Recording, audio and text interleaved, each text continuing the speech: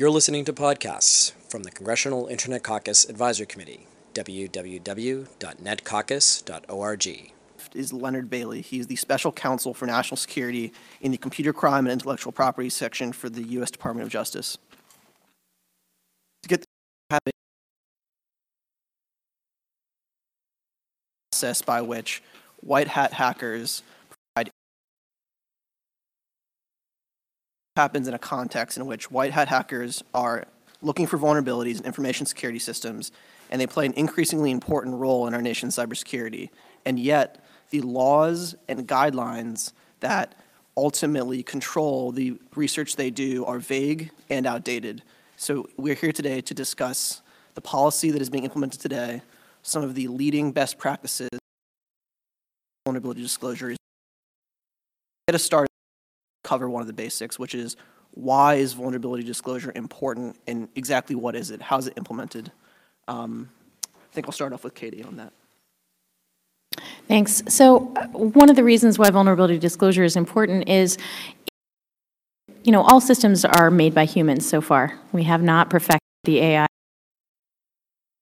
We are going to make mistakes. Even with secure development practices, we are going to miss bugs. And those pose threats when they are undiscovered and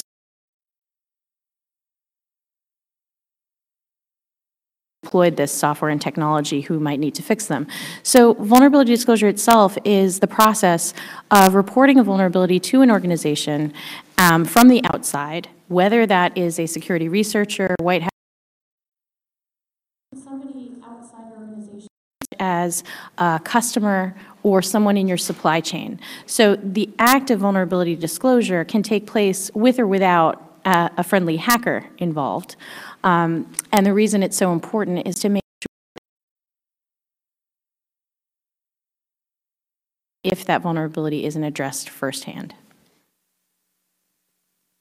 Leonard, why from the Justice Department's side is vulnerability disclosure important, and what has the department done to encourage vulnerability disclosure in a responsible and practical manner?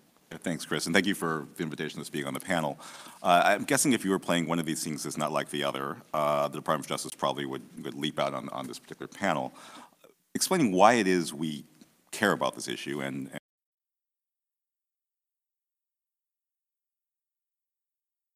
a plucky group of researchers came into our office at the computer crime section in the criminal division and said, your ways are strange to us and kind of scary, and we think you're chilling legitimate research.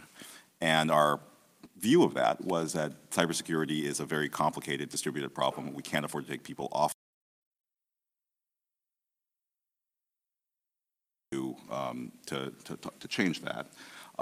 So about 3 years of engagement later, we have moved forward. We've, I think, had a very healthy exchange to Black Hat, about 25 researchers, about what they thought of the department's practice.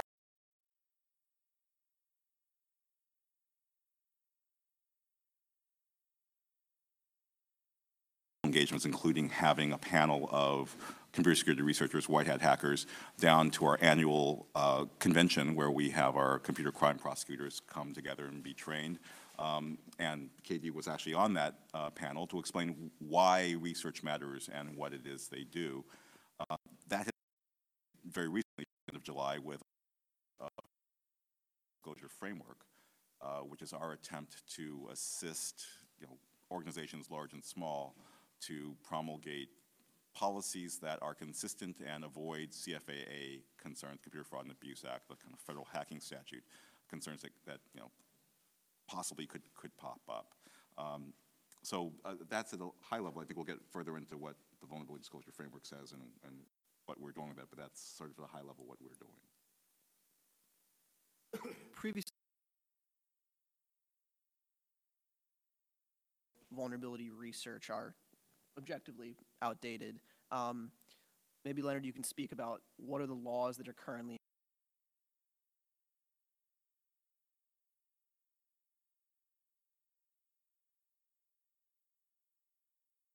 looking at forward.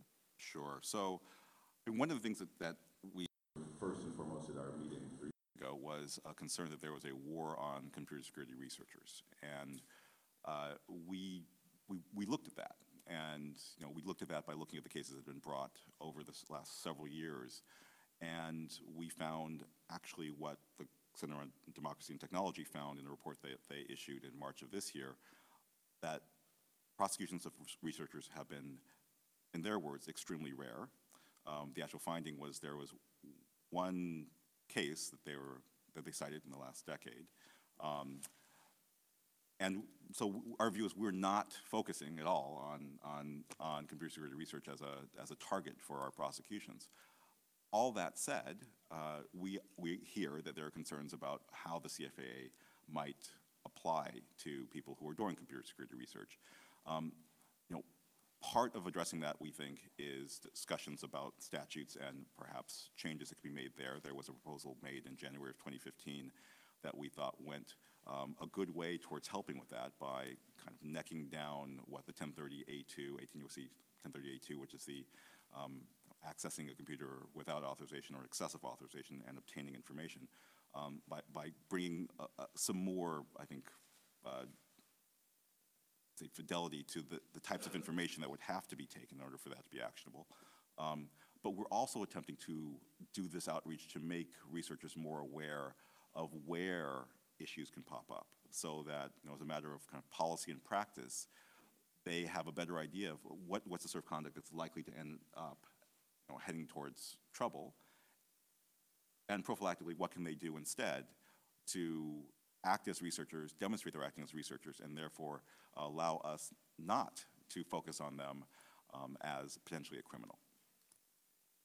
So that brings up an important point, which is the way in which security researchers ultimately do this vulnerability research. There's different mechanisms that can be done. That software can be tested within their own computer, isolated typically.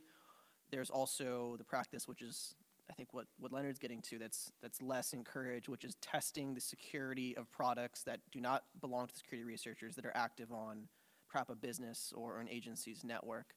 Can we talk a little bit about, what are the best practices when you're doing this research, as well as where are those clear boundaries? And anyone in the panel can really weigh in on this.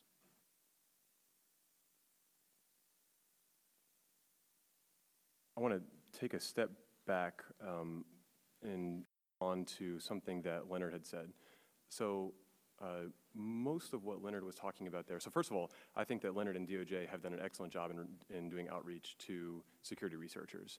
And I mean, it's from my perspective at Rapid7, we work with independent researchers, we have our own internal researchers, it's extremely appreciated. There's still a lot of work to be done, but I think that Leonard and DOJ have really done an excellent job, and it's very telling about where the policy landscape has moved in the past 5 years or so when it comes to white hat hackers. I think Congress now recognizes the scope of the cybersecurity problem and realizes that we need all hands on deck, so to speak. From Congress's perspective, and so there are at least a couple of things that to pay attention to. So one, Leonard was talking about CFAA mostly, and so the Computer Fraud and Abuse Act. That is not the only law that impacts the work of security researchers. It may be the most complicated law to actually make any sort of amendment to without having some sort of unintended negative effect on cybersecurity. The hardest problem to solve, I think, is how researchers can deal with publicly available data for which there are terms and services and perhaps even specific outreach from companies asking people not to use the publicly available data in a particular way, and whether they, whether that company can put forth a technical block that is easily circumventable. Like there's several scenarios like that where it becomes a very thorny problem. How do you fix that in legislation without giving a free rein to a lot of malicious actors? Other laws, though, that are, I think, a lot easier to fix, that arguably have a greater impact on the liability of security research. And I don't know how familiar you are with that, but that Section 1201 bans circumventing a technological protection measure on a copyrighted work. Software is a copyrighted work. Technological protection measures can include things like encryption, login requirements, region coding. It's actually quite broad. And there is an exception in statute for security testing, but you still have to get the authorization of the copyright owner. which makes independent software testing for vulnerabilities actually quite difficult, complying with the letter of the law. Now, like Leonard said, anecdotally at least, we don't see a ton of prosecutions for researchers. And those that are, there's often some sort of, there's a very good reason for it. But private threats, at least anecdotally, those are something that researchers face quite a lot more. And we ourselves, I work for a cybersecurity company, we have seen some of these threats, and some of them are completely bogus. But we have resources. We're a 1,000-person strong company. We can evaluate them from a legal perspective. Independent researchers, not necessarily. They don't necessarily have legal expertise or legal researchers. So there is a chilling effect that we see. For DMCA, what we're talking about largely are devices that the researcher themselves own. They're not necessarily reaching out to somebody else's computer or even publicly available data in order to conduct their research. But that still is in there. There are different happenings afoot in Congress as well as the Copyright Office to make some changes to actually enable cybersecurity testing, which is not an infringement on copyright. But I would impress upon you, I think CFAA draws a lot of the attention in these types of conversations, and there is low-hanging fruit that arguably has a greater impact on researchers in the DMCA. The other thing that I want to emphasize is talking about vulnerability disclosure before getting into the laws that are implicated by security research. But for vulnerability disclosure, like Katie mentioned, having a company that has a process for receiving intake from external sources on vulnerabilities. There are different ways to do that. Some of them are not appropriate for every company, and I know that the panel can talk at length about that. Congress is taking up this issue in different legislation, and they don't always get it right. So I know I've been talking for a bit, so I'll wait for a more appropriate time to go into what the different types of vulnerability disclosure is. But for legislative staffers, I think it's important to be familiar with those different levels because that will make a big impact on the effectiveness of the program. Frank, you had something to add? Yes, and thank you, Tim, for having me on this panel. I wanted to sort of comment on something that Harley just mentioned about the DMCA. So the DMCA, under the DMCA, the Copyright Office, the Librarian of Congress, every 3 years has to sort of review existing exemptions and can grant new ones or fashion them. And last year they did provide a security exemption, and I'm not going to read all of it, but I would generally sort of make the comment that I think it's pretty well tailored. One key issue from Oracle's perspective, and I think it's an issue that a lot of vendors of IT are sensitive to, is so there are sort of issues that have to do with what the researcher is doing when he or she is trying to hack into a software to find vulnerabilities. Okay, but then there's, okay, what do you do with the information that you have gleaned? I found this vulnerability. Okay, what do you do then? As a researcher, as a vendor, we feel extremely strongly that if there is a security purpose to your research, that security purpose needs to lead you to provide that information to the vendor so that the vendor can patch. If you don't do that, if you publicize that information either immediately or before the vendor has been able to patch, then we feel that in almost all cases, it undermines the security purpose of your research, and you have then weakened rather than strengthened security. The reason is that in almost all cases, the only entity that can patch that software where you found a vulnerability, the only entity that can do that is the vendor. It is almost never the case that someone else can use that vulnerability information to defend themselves. I mean, it's not always the case, but it is really, at least as far as Oracle is concerned, and all of my counterparts at other sort of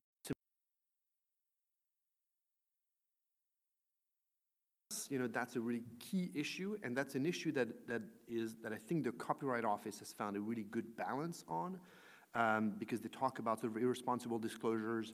They would call the research to fall outside of the exemption.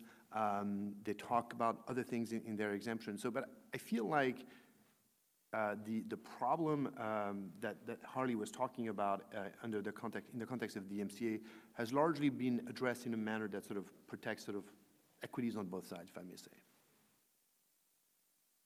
Just real quick, so the Copyright Office's temporary exemption doesn't say anything about disclosure. It says that the research must be performed in a safe and responsible manner, but it doesn't mention anything about disclosure. Well, but I mean, in its sort of the language that went with the exemption, the recommendation refers to quote unquote irresponsible disclosure, which would cause the research to fall outside of the exemption. And irresponsible disclosure, I mean, it's not an explicit, but I mean, the notion of responsible disclosure is well sort of understood in the community, and so by contrast, I think irresponsible disclosure is also fairly well understood. But I wouldn't mind if they went ahead and said, okay, well, by irresponsible disclosure, we mean when you don't tell the vendor first, you go public before the vendor is patched. I'd be fine with that. Katie, you had something to add? Yes. So, so a few different pieces of context here. One, I'm one of the co-authors and co-editors of the ISO standard on vulnerability disclosure, which originally started its name as responsible disclosure. One of the first things that we did was actually take the word responsible out of the ISO standard, because I cannot imagine trying to standardize on a word that has a moral judgment attached to it. So at the ISO level, at the international standards level, we removed that term. We replaced it there and also at Microsoft, where I was a security strategist, with the word coordinated vulnerability disclosure. And the reason why is that's a technical description of the desired activity. Whether or not the finder and the vendor can agree on disclosure timing, you want to coordinate even when you disagree. So I created Microsoft's vulnerability disclosure policies, internal HR policies by which the Microsoft employees should conduct themselves when they are disclosing a vulnerability in someone else's product. And I can tell you, there were defined roles in the coordinated vulnerability disclosure policy that I wrote for Microsoft, because Microsoft certainly would act in the role of vendor, receiving bug reports on its own software and services.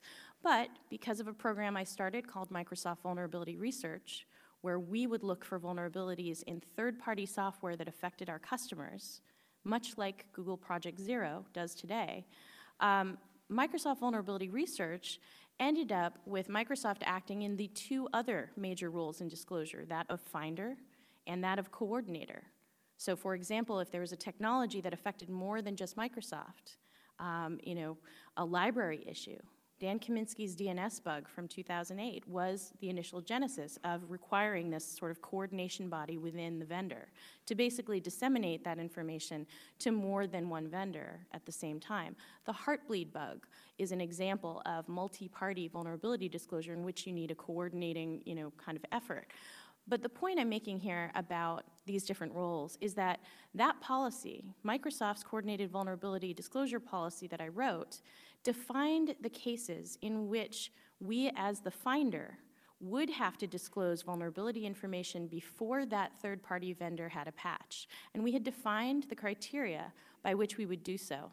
And that was based on evidence of exploitation in the wild. And the reason for that is if we knew about a vulnerability and we started seeing it getting exploited in the wild, and we could actually get that corroborated from some of our antivirus and IDS partners, protection provider partners, saying we are also seeing this thing being exploited, it would be more damaging to internet security to withhold that information from the public. So it was clearly defined, and there were cases where we would have to do that in the interest of safety. So imagine if it was that difficult for Microsoft to kind of come up with this cohesive policy as Microsoft.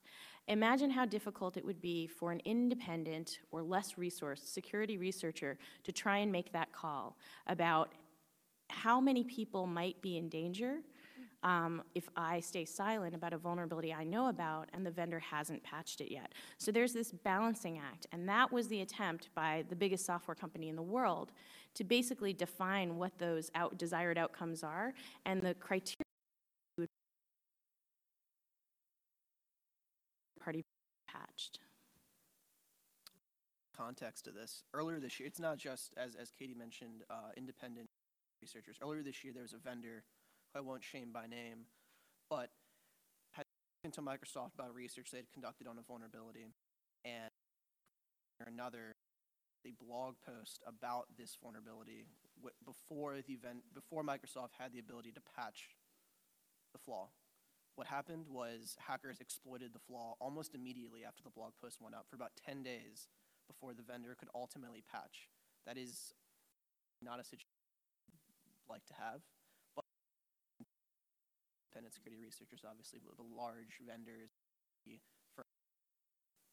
So I will say something that Microsoft made an attempt to actually qualify in its bulletins the likelihood of exploitation occurring within 2 weeks of a patch release. You know, the reason for that is that releasing the patch is enough information for security to reverse engineer what changed and figure out what the vulnerability was. So we call it patch Tuesday, exploit Wednesday. It quickly became patch Tuesday morning, exploit Wednesday after, exploit Tuesday after, right? So you know, researchers were able to reverse these things.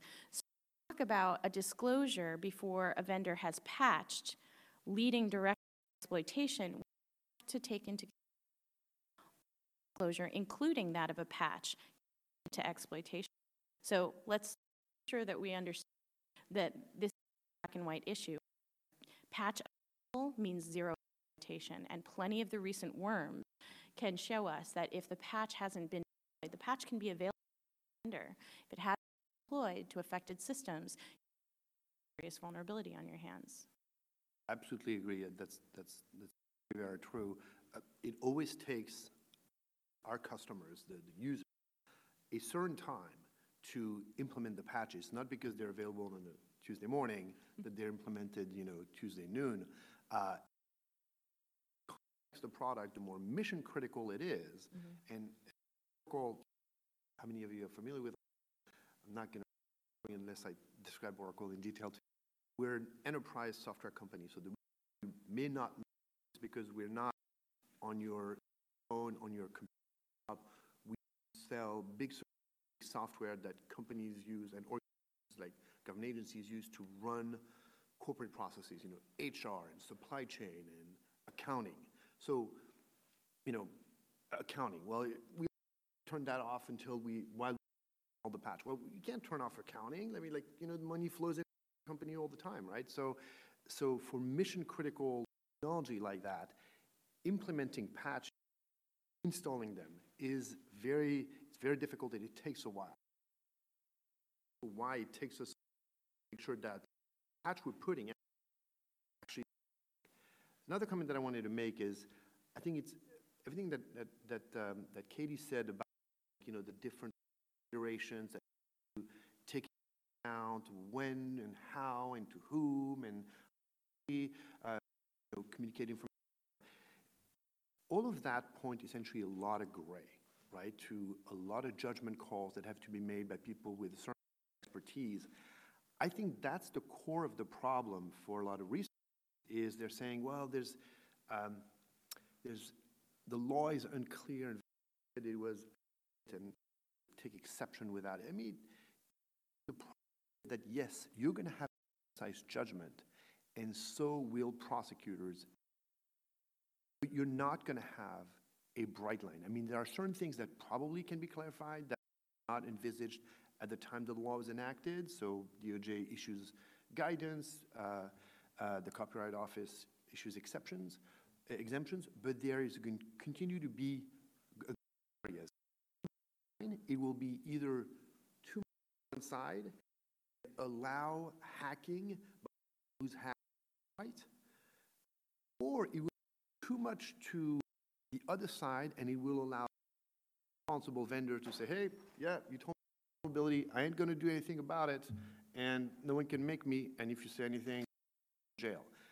Situations can exist. So I think we are great, and it's great that's sort of uncomfortable for vendors. It's great that's uncomfortable for researchers. I'm not quite sure that we're going to be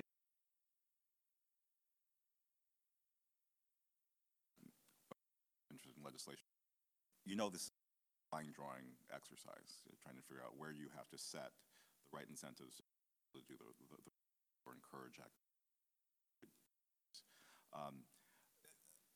Of the challenges, I think, with something like the CFAA, which is referred to by many as a vague law, is it really isn't vague for the purposes that prosecutors use it for. I mean, look at, for example, our website, and you look at the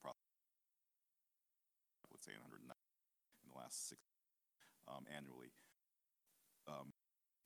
Like irrefutably, the people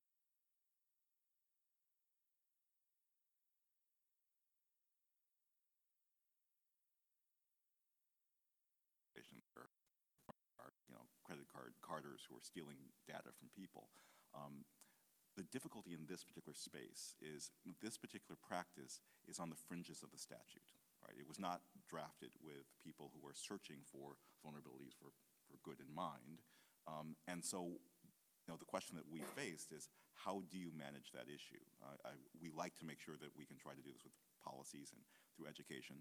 And the debate is, how far you have to go into legislation to do this. And I think that will be a debate that we continue to have. One thing I find interesting is in discussion and being educated by a lot of researchers, I'm often asked, well, why can't you draft a statute that just captures that which is just bad? And I mean, my response, which, and it's not intended to be glib, is I think it's akin to why you can't write code that is perfect, right? That the reason why code sometimes is not perfect is people use it in ways you do not expect, in ways they're not intended to do things that you do not want. That is sometimes the case for legislation as well. There are various pressure valves for that. Historically, prosecutorial discretion has been one of those pressure valves. We think we've used it responsibly, and so that's why I find this actually a very challenging, interesting policy discussion that requires outreach and understanding among the parties who are implicated by the statute. Chris, can I follow up on Absolutely. something that, on this discussion? So I think everything that Frank and Katie said about the dynamics of disclosure is true, and that makes for some considerations for legislating. So for, like Frank said, it's true that if you disclose a vulnerability before people have the opportunity to patch it, then there is the risk that malicious actors will use it in nefarious ways. But on the flip side, also, there may be reasons for safety or from vendor inattention that the researcher then, after a certain time, may disclose to the public. And our own process at Rapid7 for our research is to just talk to the vendor first. We then notify CERT. We wait 45 to 60 days. We work with the vendor, and hopefully on coming up with a patch. But at some points, if we think that the vendor is either we're not able to reach them, or if the vendor is completely sitting on it, then we do leave ourselves the option for public disclosure if we think it's the responsible thing to do. If we don't think that it's going to cause more damage than good. And for some of the bills that I've seen out there that talk about vulnerability disclosure, they seem to put the public disclosure piece of that process completely in the hands of the vendor. And this runs into the danger that Katie raised, right? That sometimes there may be good reasons to bring it to the public first. So I think if there is a best practice, I think that's, the process that we just outlined is pretty close to it.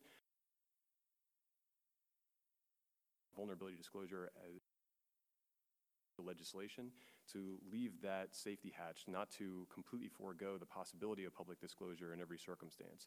There will be some circumstances where it probably is inappropriate, like a very severe breach, for example.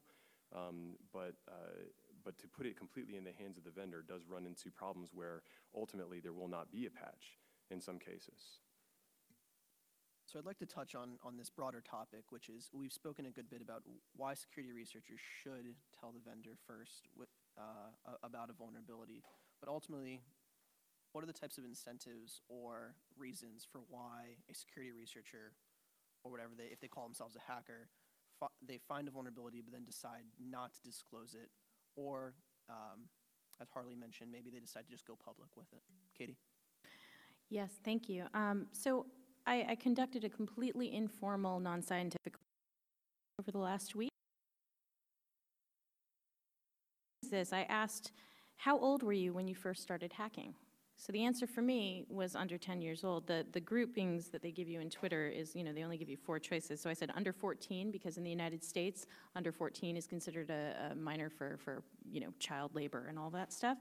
A 14 to 18-year-old bucket, an 18 to 25-year-old bucket, and then a 25-year-old bucket. So what I was trying to establish is that most hackers start hacking when they're under 18. From this non-scientific poll of Twitter, this was 66% fell into the under 18 bucket, 37% of which were in the under 14 bucket. So when we think about this from a legislative point of view, think about who are the most likely citizens who are going to be running afoul of legislation that's quite difficult to understand even for adult professionals when it comes to how they should behave. And I think in terms of the question that you asked of what makes a researcher make a decision, now we've heard a lot of colored hats, white hat, black hat, kind of like, good guys and bad guys, clear cut. I have never actually understood any other profession that denotes people as pure good or pure evil. What I like to give the analogy is every single vulnerability you find is like yourself at a yellow light. Everyone has made a risk choice at a yellow light. Do you stop? Do you go through it? How fast are you going at the time? Are there any cops around? Are there other cars around? You make all these decisions kind of based on that particular occasion. So every bug represents a yellow light to a researcher. And the incentives that I've been working on trying to encourage in vendors is making it really easy for that researcher to not break the law and not keep that vulnerability to themselves, because public disclosure, while that can lead to some attacks, it also leads to people applying fixes as well. Non-disclosure is actually quite a dangerous state. If a researcher can find a bug and they have no incentive and no safe harbor to feel like they can come forward and report it, it stays unreported until either somebody else finds it and reports it or an attack occurs. And so non-disclosure is something that you don't want that yellow light decision to be, I'm just not going to drive anymore, There's also a very clear area where you can accidentally find a vulnerability and decide, because it looks like there's no clear way to report it, and you're afraid, that you've essentially accidentally run into this vulnerability without authorization ahead of time, that you just decide not to report it. One example from my own life was back in 2004, wanting to donate to Hurricane Katrina through the American Red Cross website. I lived on O'Farrell Street with an apostrophe in the name. An apostrophe in a website that isn't properly secured and hasn't secured its database can lead to a verbose error coming back. I didn't mean to have that error come back, but what it told me as a security researcher was that the database itself could be compromised by an attacker, and all the credit card numbers who were donating to Hurricane Katrina were potentially retrievable through this error. That was what I call a hackcident. Hackcidents happen. But I clearly wasn't authorized to perform that testing, and I wasn't testing it. I was simply typing in my street name to try and donate to Hurricane Katrina. What did I do with that vulnerability? There was no clear way to report it, and I kept it to myself. And this happens over and over again. And that was something that clearly anyone with an apostrophe in their name could have found. So this is the thing, when we talk about what do we want to encourage, we want to encourage this population of young people who are under 14 years old in the majority, under 18 years old in the broad majority, to approach every yellow light bug with a clear path to doing something good with it, to reporting it, and getting it fixed. Those are great points, Katie. I think also one of the things here, broadly speaking with these vulnerabilities, is often they can be very valuable, purely from a monetary sense. There are individuals, researchers, who find vulnerabilities, can hoard them, and then can sell them to any number of nation states, intelligence agencies, contractors. There's a value in this information and in this skill. And that is also one side that is pushing against white hats. And Frank, do you have anything to weigh in on this?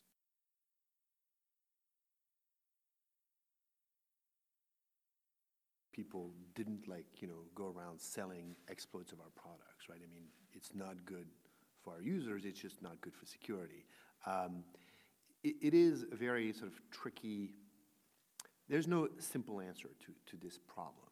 I mean, it's part of, an issue of criminal law that countries should, crack down on cybercrime so that the demand for those exploits, that there are fewer customers, who are willing to buy those exploits.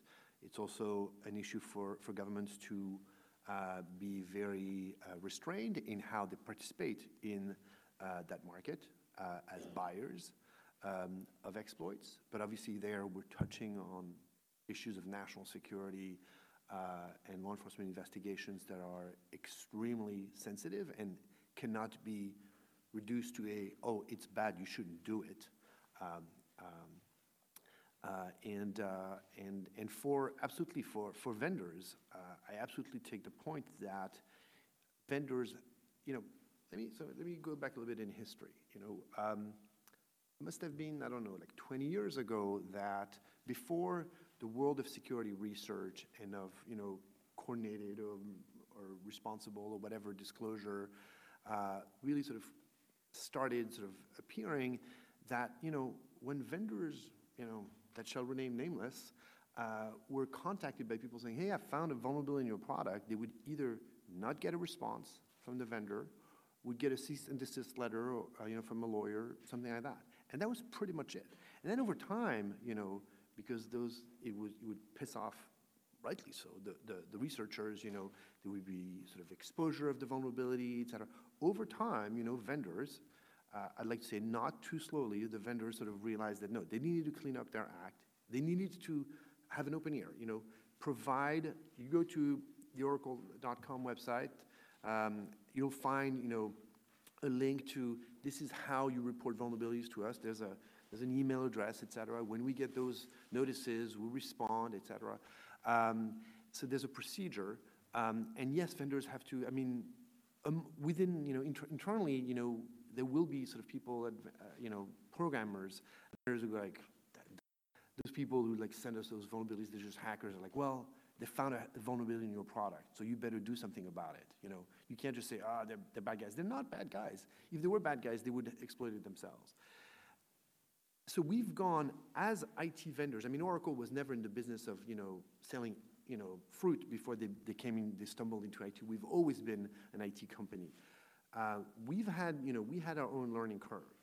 I'd like to think that, we've done pretty well by now.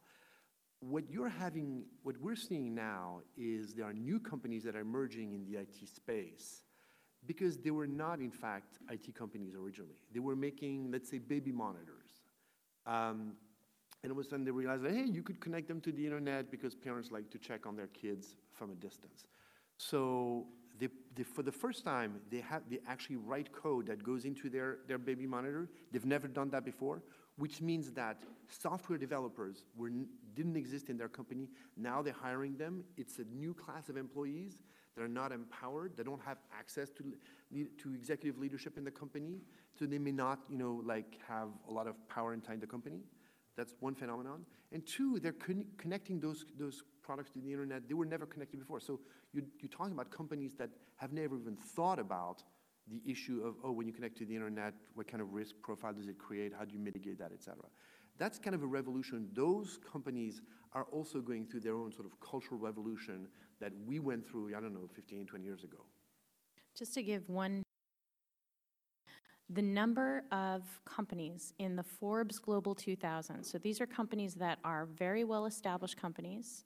They make a lot of money and they spend a lot of money on security. The Forbes Global 2000, 96% of them did not have a published way to report a vulnerability to them. So while the Oracles and the Microsofts of the world absolutely have had to develop this capability over the last 15, 20 years, there is a long tail of well-resourced organizations that are not newcomers to the industry, that are not small players, that have absolutely no published means to receive a vulnerability report. And it contributes to the overall frustration of the researcher world. Think about it, if you're trying to do someone a favor and you literally can't even find someone to listen to you, this is a huge problem.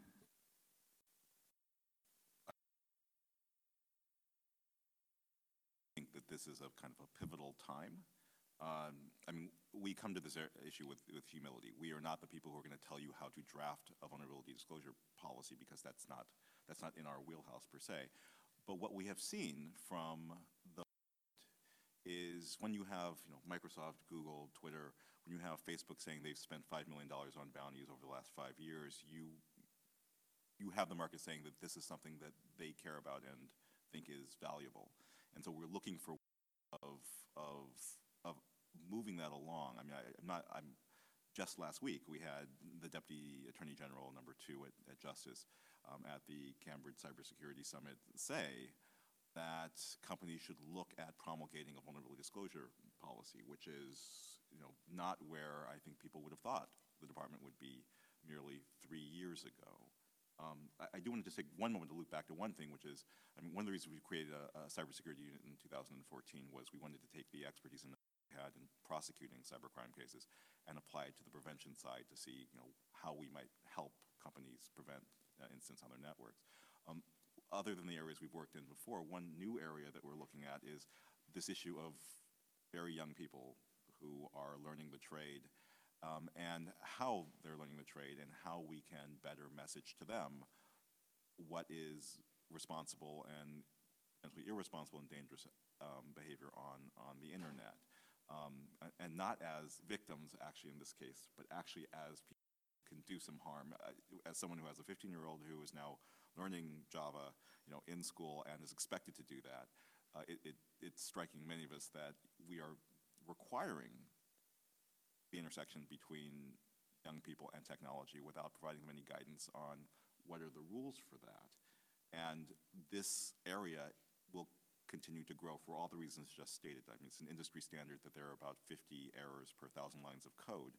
Not all those turn into exploitable vulnerabilities, but it's some mark that we will continue to have this challenge of how we deal with vulnerabilities and exploits, and we have a continuing wave of people who will be players in this area who right now don't have, and it's unclear exactly how they're learning, how they manage these issues.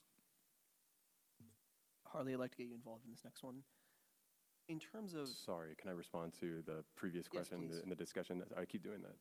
I think that this is a good time to make a crucial distinction between the types of vulnerability disclosure, private to private. This is important in particular in conversations that I've seen when companies that are not necessarily familiar with vulnerability disclosure, they tend to confuse the two, and it's a very important distinction. You can call it authorized vulnerability disclosure, where there is some sort of legal liability protection for the researcher, or even a reward, like a monetary reward or a bug bounty, and then just having a fundamental capability to receive for intake. And that is the DOJ put out the vulnerability disclosure guidelines. One criticism of it is that it doesn't go into that latter category in great detail. In our opinion, all companies should have at least the fundamental capability to receive vulnerabilities from an external source. That should be emphasized. Katie mentioned that the vast majority way of receiving vulnerability. It doesn't just having a email address or a phone number that will get you to somebody that can actually review it, and then having a process for looking at the vulnerability and getting back to the researcher. This is relatively basic. I don't say it's completely simple, but it is relatively basic compared to a bug bounty. And having that fundamental capability is becoming more important, as Frank said. More and more companies are getting into the software business. A bug bounty, on the other hand, as Katie will be able to explain with much greater flair than I, it will potentially result, because you are showing that you are welcoming the research, you are providing a liability shield or giving a reward, you are potentially opening up your doors to a lot more reports which may or may not be of high quality. Right? And so those smaller companies, particularly the ones that have lower resources, that are just getting into the software business, that may be completely inappropriate for them. But having that fundamental capability to receive, most companies still don't have that. I've personally worked on disclosures with large companies where we've had to root around and try to find somebody to talk to make a disclosure to them. And one reason why that helps researchers is if they're going through the proper channels, like the published channels, even if there's no liability protection, there is a sign of goodwill there. And you tend to get a much different reaction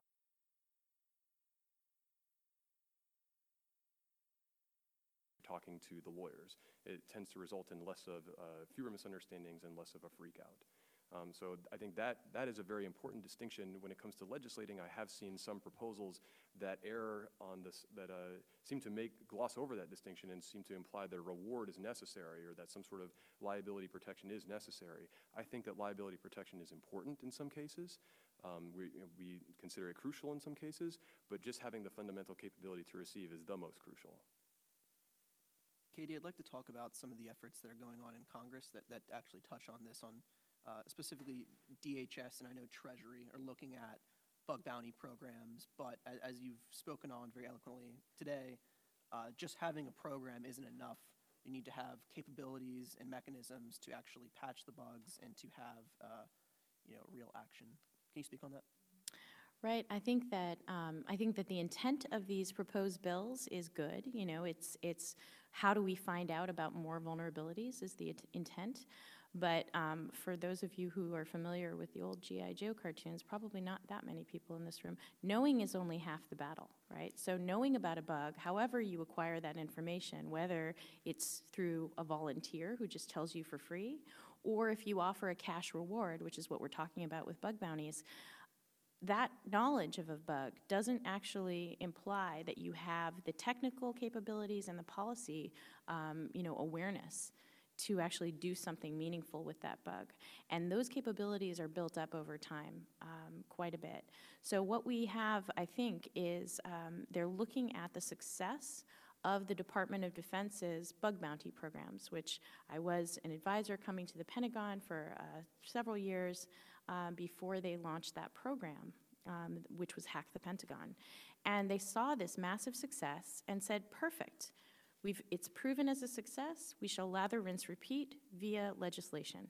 What they don't see is the massive amount of preparation to get those teams ready to receive those bug reports and handle them efficiently.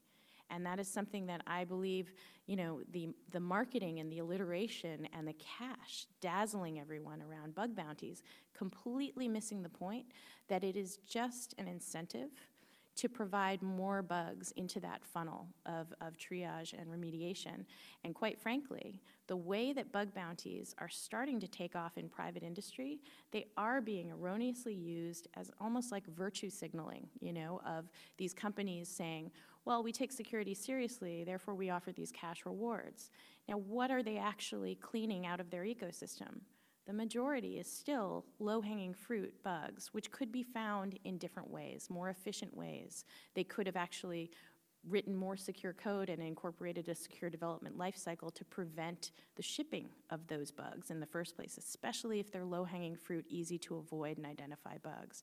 So when we look at bug bounties as a way to encourage security research, I would encourage people to think of them as incentive programs to incent from the world. When I started Microsoft's first bug bounty programs, these were not simple one bug, one bounty programs. These were things that were offering six-figure rewards for techniques. So new exploitation techniques, something that would teach Microsoft more than just there's another bug. So I encourage people to think through this legislation. Think through what are the technical capabilities on the back end that actually need to be in place before any vulnerability disclosure program can be successful, let alone a cash reward-based. Katie brings up a very good point. The amount of money surrounding the bug bounty industry is very high right now. Between the three largest brands in the bug bounty business, Synack, HackerOne, and BugCrowd, just over the last 12 months, they've $100 million in venture capital investments for private investors. So now very much is so a critical time to get this right. Frank? So Oracle does not have a program, not because we think they're bad. We thought that they would not be the right thing for Oracle. So as a result, we say bug bounties are not a best practice. They're a good practice in certain circumstances. We felt they were not right for us was when we've looked at sort of where vulnerability reports come from.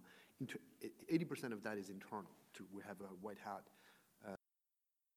sort of internal resources. 80% of the bad. The remaining 20%, most from customers, feel only a fairly small amount researchers. And so we felt that, therefore, our money was better applied to the internal resources. But that's very much sort of a determination that another company in a different situation could make a different way. Somewhere where I really agree with Katie is a bug bounty does not replace an internal security program. There's very quickly sort of like, oh, it's a best practice. Well, we don't think so, but people say it's a best practice. So there you go. Look at me, I have a bug bounty program. Yeah, but like, you need to, as she said, you need to have this funnel. People need to take in those vulnerability reports and fix them and, write patches, but also they should have white hat hackers. They should have an internal policy for writing better software, et cetera. It feels like a surgeon is going to walk into the operating room and say, well, hey, if I didn't wash my hands, someone should tell me. No. If you're not washing your hands, you're the problem. In the DOJ, and this is not a criticism of the DOJ guidance that was issued this summer, but somewhere in it mentions, the vulnerability disclosure policy by a company should sort of tell the researchers the things that they are not allowed to do. And one of the things that, as an example, the policy mentions is running password cracking tools to find, poor password management. Well, I mean, if you need someone else to do that for you, you should not be in the software writing business because, a password management tool, you can download one for free or, build one or buy one very cheaply. You should have like several running internally on every piece of software that has, that is password enabled. That just shows that you are looking at others to tie your own shoes and do your own homework.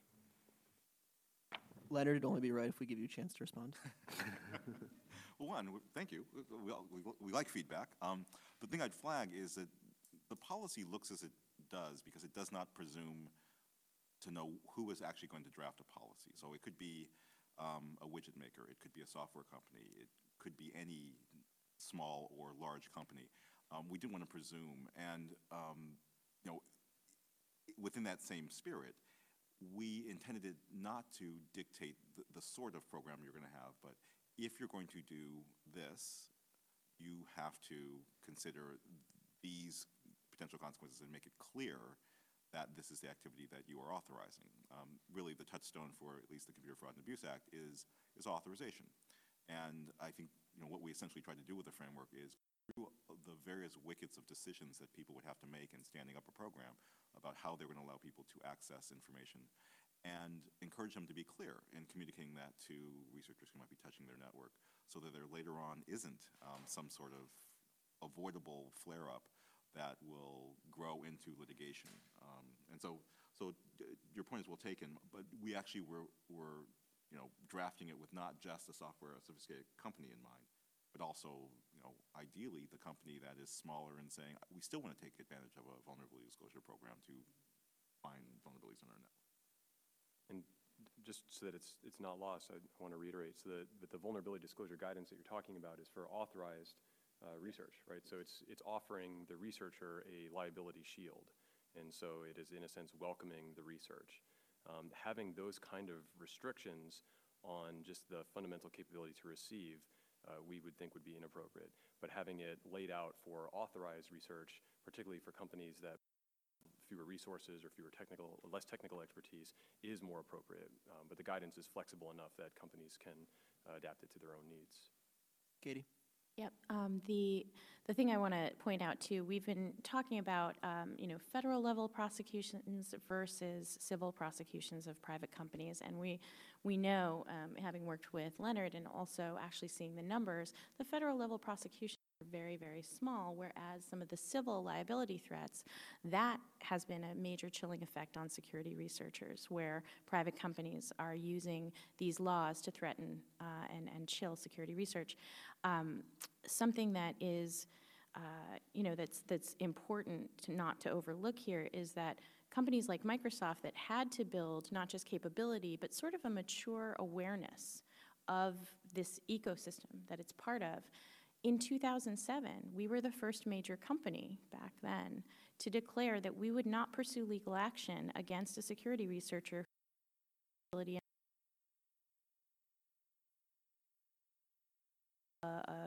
essentially a safe harbor if they gave us a chance to fix it. Now, usually web-based vulnerabilities were faster to fix than your typical, length of time to fix for other types of products that Microsoft had. So it was a low-risk way for us to signal to them that they could come forward. And you wouldn't believe what happened.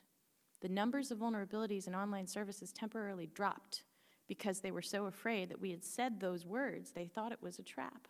So while we were getting a trickle beforehand, they backed off because we were trying to say, no, we're explicitly welcoming you and we're saying that we're not going to pursue legal action in the civil sense. And that is the effect, of this overall chilling effect as a result of these laws being used by a lot of companies to dampen security research, that even when we said, we promise we won't, they backed off for a short period of time. So that's something to take into consideration. One thing that I wanted to sort of come back to, it's a comment that I made at the beginning, is there's an important difference between research that's done on software and research and security research that's done on the system. Think of it this way. It's not the same thing if you go to a hardware store, buy a lock, and then try to pick it, versus that same lock is on the door of a hotel room. You walk into that hotel room, whether you're a customer or not, and you try to pick that lock. See, because, if you pick the lock and you walk in, you might walk in on someone who's just stepping out of the shower, right? So it's not the same thing, even though technically it looks like the same thing. So for Oracle, while, we welcome reports of vulnerabilities on software that a researcher may be running on his own machine, we're much more concerned about security research that targets our systems, because our systems are cloud systems. In there, you don't find just Oracle stuff. Our business is to host the data of our customers. So, pick your, your large, Fortune 500 company. We run their HR system. So we have not just corporate data from that customer, but the data about their employees, social security numbers, pay, et cetera. So if that system is being hacked, even by someone with the best of intentions, and they find a flaw, then they get to the data, and then they're, exposing to themselves and maybe to others, the very confidential data, not just of Oracle, but of innocent bystanders, those customers. So we tend to have a much more reluctant view of that kind of research. And with that, I would like to conclude our conversation today. All right, Harley, you got it. Just this, so the problem that Frank outlines is real. I think that the line is appropriate, right? So computers and software that you yourself own a copy of, and those that are owned by somebody else. But when it comes to legislating, that's actually an extremely difficult area to work on, because on the internet, the line between what is publicly available and what's not is actually not very clear, and it's very, very difficult to nail down in legislation. I'm also not entirely certain that working on that particular problem, which in my opinion has actually sucked a tremendous amount of attention from academics and advocates when it comes to CFA and researcher protection. I'm not sure that solving that particular problem will make a tremendous difference in the lives of researchers who, by and large,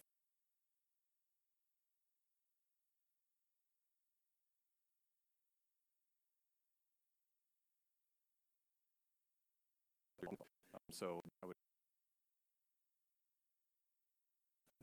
look at the fruit before trying to get into the quagmire that has been now discussed for something like 10 years about what's public and what's not on the open internet. So it seems like we have a little more time for some questions from the audience. Yes, sir. Of course.